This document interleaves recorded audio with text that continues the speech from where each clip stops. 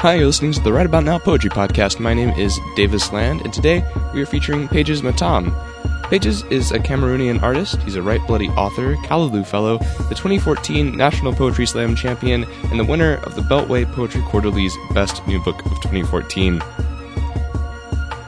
He stopped by Right About Now a while back, and we are really excited to have him on the podcast today.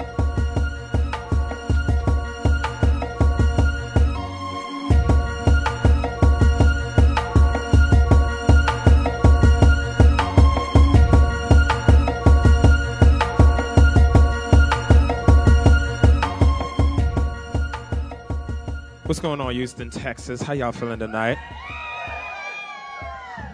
This is a wonderful, fantastic fucking space. Like, I love this. I love the ambience here, and I love all the beautiful that are here. So, yeah, all the beautiful people that are here. And my name is Pages Matam. I am from D.C. by way of Cameroon, Central Africa. That's where I was born, raised between there and Europe before I moved out here. I teach students. I teach creative writing, performance, and theater as a form of healing and activism, and then on top of being an artist and all that.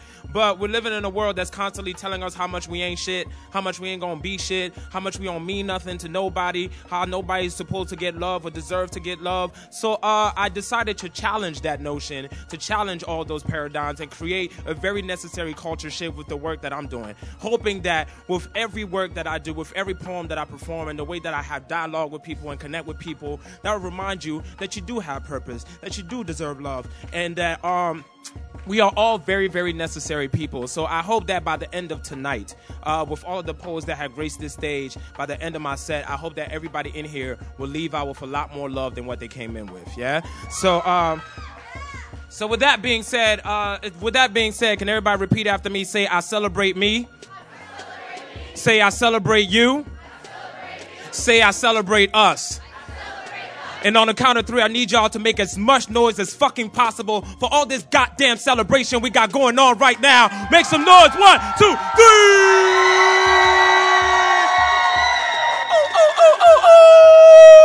Ooh. So when my then 5-year-old son asked me, what did you want to be when you grew up?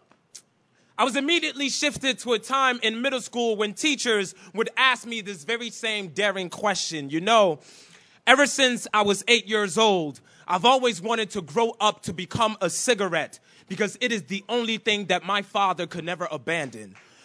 For as long as I can remember, I've always felt like a man constantly in reverse, like the backwash of a dream, like karma's favorite crash test dummy, constantly begging someone for all the love that they've already given me. See, I started drinking and being with women in order to fill up all of the potholes inside of my spirit, but drinking more absolute only made me more obsolete as I treated having the bodies of women like mirrors to try and convince myself that I was beautiful in the pleasures that I could give them. When I was 13, I first started building train tracks on my stomach, some on thighs, to all the parts of me that I wish I could forget. But now all I'm left with is this vulgar smile stitched to a sense of humor, hiding the boy with the skin of a scarecrow, because it's the only way that his corny heart can ward off all of the birds and the bees. The only thing that my father ever passed me, y'all, is this uncanny ability to hurt the people that we love the most. In a split second, I lost a woman that I thought I loved more than my third-degree scars. The very next year, at a random doctor's visit, y'all, I found out that I was alcohol intolerant, that I've drunk so much over the years that liquor has become poisonous to my blood, so my very next shot could have well been my last. You know, God, He has a funny sense of humor. Took away the two things that I harbored on the most to teach me of real love, and that women and liquor are not a cure to your loneliness. So where do you want to be when you grow up? I answered, I want to be a pediatrician, one that helps save and heal children, starting with the one within myself. But who would have known in the 15 years it took to write this poem that I would grow up to become a pediatrician, making a stethoscope out of a microphone, writing poems out like daily prescriptions, and turning the stage into a patient room for the healing of me to start within. Because when you are on the search for the divine inside of yourself, you're often led to the harsh realization that you've been more Rick James than First James, with built-in fire escapes inside of your bones for all the times that you wanted to run away from the blaze inside of yourself. But what kind of legacy will I pass on to my son? Huh? Will I give him a legacy of just another black boy with hands like ashtrays for him to inherit the butts of his father's mistakes? See, I used to want to grow up to become a cigarette. Made sense because I'm a cancer, but there's no chemotherapy to my astronomy. Yet I still radiate like a sun that is afraid to shine, but always willing to give all of his light to save anybody's sunset, which is all with the excruciating reality that I do not want to die alone. So I tell him, son, you can grow up to be anything that you want. Just make sure to never end up nothing but just a small escape inside of a slow burning pulse, kind of like a cigarette. Word.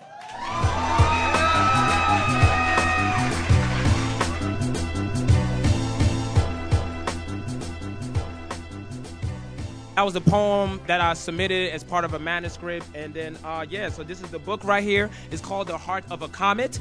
It is a collection of poems and short stories, and it reads like a novel. It has like characters and shit in it. And I think it's really good, so you guys should get it. So I have that. This is the chapbook that preceded it that was published by Sargent Press. It's called God Circus. So, like, this is like the mixtape, and this is the album right here. So, like, yeah, that's how that works. You know? And, so I'm gonna get on and do a couple more poems for y'all. Y'all feeling good? Yeah? Where, yo, make some noise for right about now, y'all. Like, for being such a dope venue and allowing this wonderful space to flourish. Like this shit is ill. So thank you so much for allowing me to be here and share y'all space. So this next piece I'm gonna do, it's a piece about my son, and he's 7 now, and he's like at that age. He's at that age where he thinks that he's like running shit, because he's so fucking smart and like talented and like just an awesome fucking human being. But like I sometimes I just look at him and I'm like, bruh, like you don't pay bills. What are you doing? No. So like, and then, I just had to humble him real quick playing some Ultimate Marvel vs. Capcom 3, so it's whatever. You know what I'm saying? I'm not one of those type of parents that lets their child win just because you're a child. No, fuck that. Learn humility. Like, get better, and then maybe whoop my ass 20 years from now. Maybe. Like, nah, fuck that. So that's how motherfuckers get all egotistical and shit. So this piece is about him and how he's kind of reframed so much about the way that I think about family, and how he's really been such a healing source for me in my journey in becoming not just a better father, but a better person in general. So this piece, the title of this piece is also the first line of the poem. You do not bear my last name. My blood does not ring in your veins. The only background we share is of fathers who never came back to ground us. Your mother gave you the last name Jackson after your great-grandfather. He was a bricklayer. That means that your last name is foundation. Your last name is a means for construction. People will teach you how to destroy before ever showing you how to build. I never took the title of stepfather, but only took to stepping up to the plate after your mother was dined on and skipped out on the bill of fatherhood. Your birth was a reluctant chore that your father would not inherit. My last name, Madame, it means ball. That means that my last name is bravery, or a tool for games. How my ancestors hid such a meaning as if they knew that my father would never have the balls to play his part. I inherited my father's inadequacy. My father, he gave me O-type blood, a reluctant inheritance. I hold the world in my veins just as strongly as I do a lifetime of questions, a history of addiction, and of treating women like tools for games. But there were nights that I held you like the attempt to right my father's wrongs, like the right choice, like a proud last name. So as the father to you that I learned to be, these are my most sacred rules of living. In lieu of emergency, break this from the glass case of your heart. Use its contents like an axe to break free from all reckless decisions. 1. Bear hugs will become more like bear traps in a forest of unkept promises. Do not turn a lover into prey for feasts. Your name is not a hunter. You are not a dirty dish. 2, understand that you are only as strong as the women that stand by you. Their love can easily be blueprint or a wolf's howl. Your name is foundation. 3, making love is stepping on a landmine, promising with heartbeats to never lift your feet until you truly understand the meaning of exploding into one another. 4, you're a beautiful black boy. I love you, black boy. You're a beautiful black boy. Your name is bravery. Would Joseph still be a man if he had decided to not raise Jesus? How selfish of me to not nurture the God in you first. I found my purpose in you. You're a lifetime of questions answered. Calling you my son is a beautiful construction shining from my mouth. Your name is not a surrender. It is not shame. It is not a lonely refuge for pity or an accident. You were not a fucking accident in the first moments of connecting eyes. I knew that I could never give up on you. So become your own molded testament. Let the actions of your hands be more than just a well-tuned apology that will always be stronger than any last name. Word.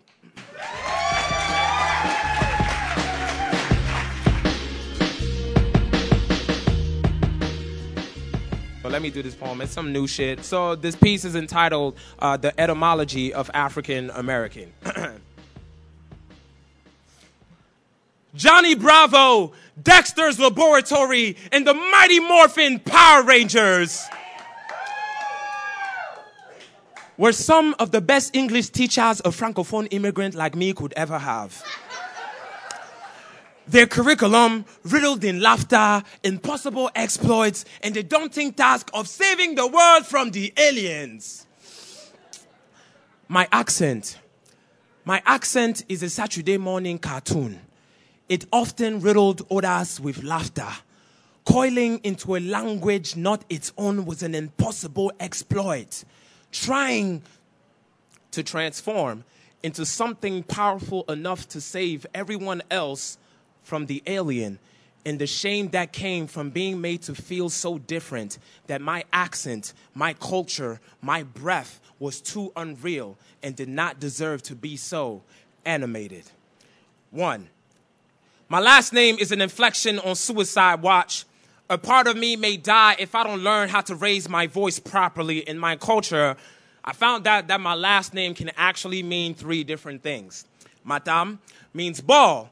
Matam means fufu. Matam means a place of refuge. That means that my last name is a Sunday meal with family, a game best played with those you love. It is holy ground, a church, or my mother's hands. But even with so many ways to escape, I still rather suffocate in the 5-letter shame of a difficult American pronunciation. My first name is colonization.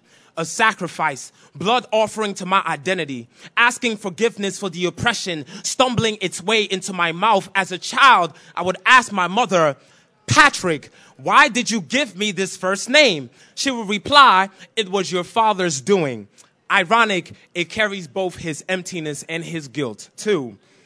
In school, I spent a lot more time learning about other people's names rather than the ones closer to my own. So then I came to realize so much about the color of etymology, the crossroads of identities, and being sometimes too black for Africans or too African for blacks, but all meaningless in America with a name that has never belonged to me. When Amadou Diallo is Trayvon Martin, is Mike Brown, is Renisha McBride, is Rakia Boyd, all shades of Ferguson. Bullets and injustice are not colorblind with a name that has never belonged to you, because when they hear names like Patrick or David or Catherine, what they hear is grace, class, intellect, a comforting assimilation, a name that will make the weeding of teeth easier. But names like Shaniqua, Olubowale, Daquan, Marquez, for black and brown children, what they hear is illegal, poor, uneducated. What is your vertical reach?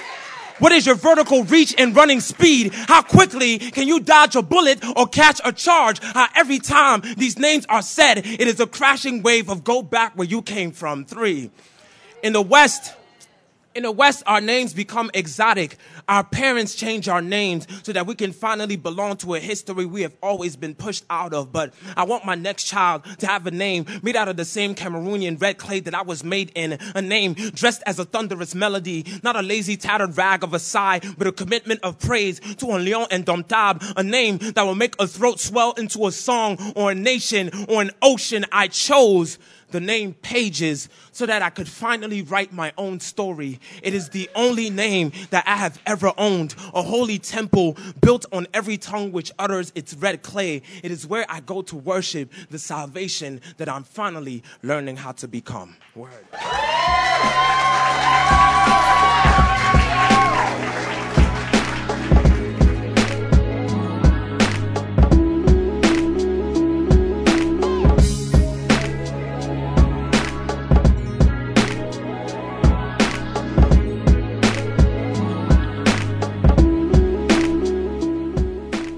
You can find more about Pages at pagesmatom.com, where you can also pick up a copy of his book and watch some videos.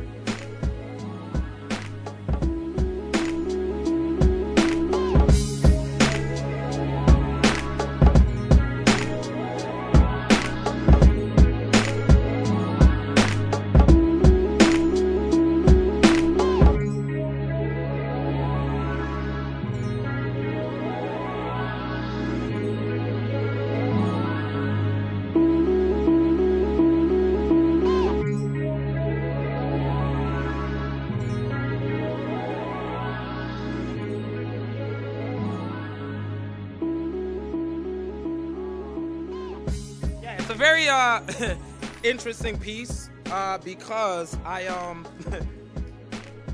it is a piece where I embody the voice and personality of a serial killer. And it's about to get like super real. So like, yeah, and this poem, there's a bigger commentary, so like I will really, well, first I'm going to say auditory discretion is advised. But then I'm going to also say just there's a bigger commentary that's happening within the poem that you really have to pay attention to. Personally, I enjoy the poem. I don't do it often because it takes a lot of energy out of me. So I had to practice and get myself together today to be able to do this piece. So, Safi, this is all you, son. This is for you. This is for you because I love you. It's for you. Even though he asked me to do a completely terrifying ass poem. So,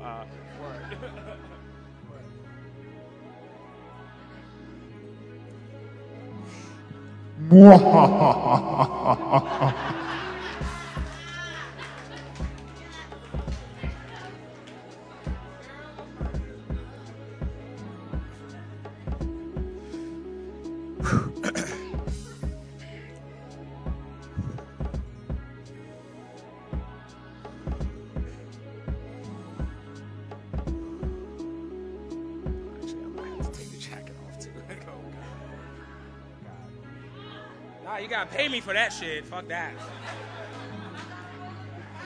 Fuck you. Pay me. Nickels. All right.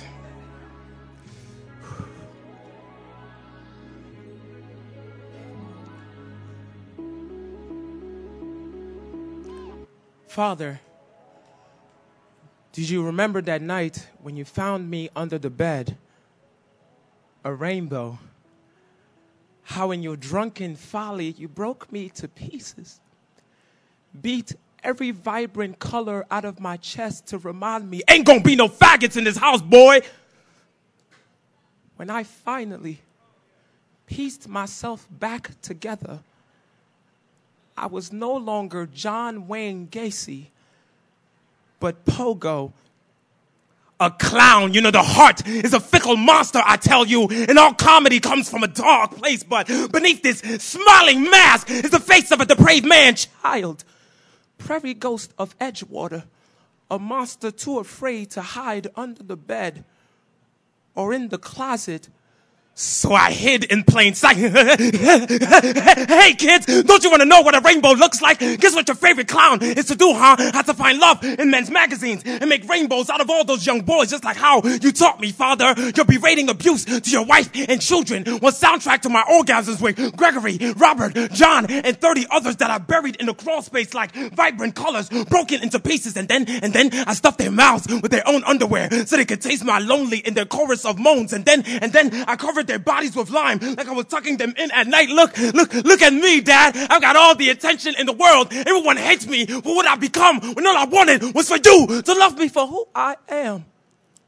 But rainbows are just monsters from under the bed that bleed in technicolor. You claim to be such a God-fearing of a man. I was just following in our Catholic footsteps. Their bodies and blood were a pedophile's communion. Is it mere coincidence that the Son of Man met his end after 33 years and I met mine after 33 victims to then be crucified by lethal injection? Did the police ever tell you? Of the ones that I hid under my bed at night, the sound of their rotting flesh was like a lullaby to my dreams. It smelled like 17 again. It smelled like your fist fights with mother. It smelled like a fickle monster birthed from the hypocrisy of the society where we are more afraid of our children growing up gay than growing up to become serial killers. Maybe we are all just 23 chromosomes away from giving birth to a murderer father. Happy clowns do not exist in this world. My legacy will forever linger in our Gacy name. Your reflection will look like my ghost, and then everyone will know exactly what a rainbow looks like.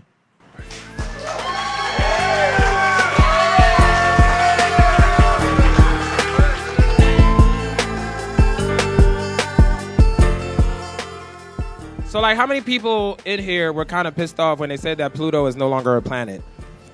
Yeah, that was the thing. So, it recently got reinstated, right? Yeah, so, like, but Pluto was always a planet to me, you know what I'm saying? Because, like, they were like, oh, Pluto is too small to be a planet. It's actually a dwarf planet. And I'm like, that's fucked up. It's like saying a short person is too small to be human. That's stupid. So, I wrote this haiku in the voice of Pluto, and it's entitled The Warning, and it goes like this.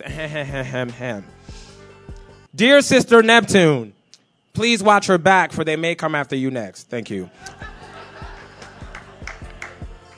So this next couple of haikus that I'm going to do, they're actually called Drake Coos. These are haikus about ex-girlfriends and being in my feelings and shit. So just imagine that there's like a Drake song happening in the back, just, you know, cups of that rosé, and like it's just happening. So I've been trying to do this series for a while now, and I finally, you know, one day I was just vacuuming, and then Drake came on, and for some reason I just found myself all in my feels while vacuuming. So I'm going to do a couple of Drake coos for y'all. So Drake coo number 48. This one is entitled Lessons I Learned from Loving You. The same flame that keeps a lover warm is the same burning down our home. Drake coo number, I'm going to do this one. Drake coo number 18. It's entitled Speaking Love Languages. I'm fluent in 4 languages. I still want to make your skin my 5th. You guys are nasty.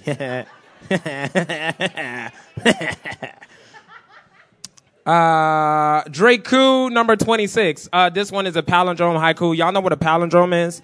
So, like, it reads the same way backwards and forwards. Yeah, so, like, y'all guys, it's about to get deep, son. So, like, it took me, like, a long time to come up with this one. This shit was hard as fuck. So I hope y'all like. I would challenge everybody in here to try to write a palindrome haiku. I hope y'all like it. If you don't, whatever. I was in my feelings, so yeah. This one is entitled Runaway Like a Runaway Train. Runaway lovers made past rough, since rough past made lovers run away. I'm going to do the thing backwards, and it's going to be the same shit. Runaway lovers made past rough, since rough past made lovers run away. Boom, that's it. All right, one last haiku. It's about 2 of my favorite things, gummy bears and sexy time. This is yeah, it is the same. So so this one is entitled Gummy Love, and it goes like this. Making love is like eating gummy bears. Start with head, then do the rest. Thank you.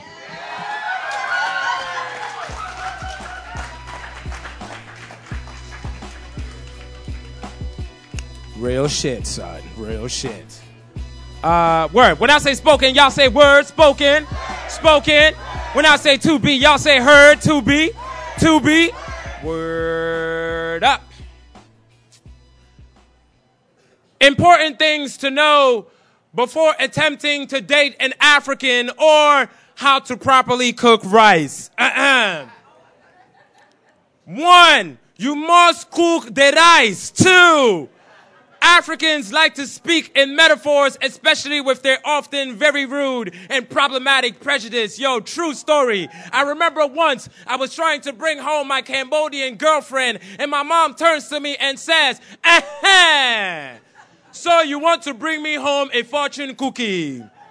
Horrible. 3, whether we're 3 feet or 300 feet from you, we are always megaphone parade loud. Our voices project like a howling typhoon, filled with all of the anger and plight of all of Africa. Whispering is as foreign as we are. Our voices molded in accented thunder, probably because for so long, history only shamed us into silence. 4, you must cook rice. 5, at one point in life, we were all supposed to be doctors or lawyers. If you ever meet the parents, make sure you uphold this. Do not give them a reasoned reminder of how insert less than stellar 6-figure paying profession here does not pay the bills. And we do not send you to America to become Cameroonian Shakespeare, sag your pants, listen to that Jay-Z stuff, or make babies with their women. 6. Don't call it soccer, call it football. Real Madrid versus Barcelona, the Coupe d'Afrique. When the World Cup is in progress, nothing else fucking matters. Nothing. 7, you must cook rice. 8, Africans have no concept of time. For it to meet at 10 a.m., it really means 1 p.m. Make sure you plan everything at least 3 hours in advance. 9, all weddings, parties, and gatherings involving any sort of music last for at least 3 days. Probably because everybody showed up the fuck late. But you will dance until you grow blisters on your feet the size of African liberation. We dance and we dance and we dance because we understand that music is the undying essence of freedom. 10, despite the ugly shade of calculated misfortune, the drag of empty railing from our eyes, we are more than just HIV commercials, more than just for 20 cents a day you could feed this hungry caricature, more than just the countries that make us. Yo, Africa is not a fucking country, it is a continent, and we are more than just a grain dropped in colonization's pot with the flame of guilt swaying under. But like my mama always said, si tu ne peux rien d'autre préparer, il faut au moins se faire du riz. If you cannot cook anything else, you must cook rice. Thank y'all so much, Houston. This has been Right About Now. I thank y'all so much for being here. Thank y'all for the support. Thank y'all for the love. Again, Texas has been fucking fantastic. Shout out to Wham. And yeah.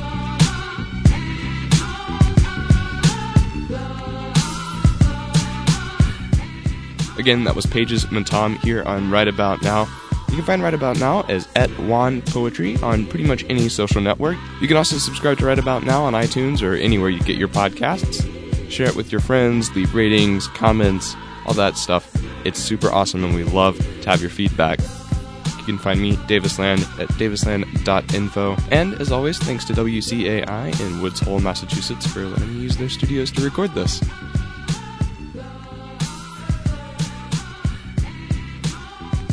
See you next time.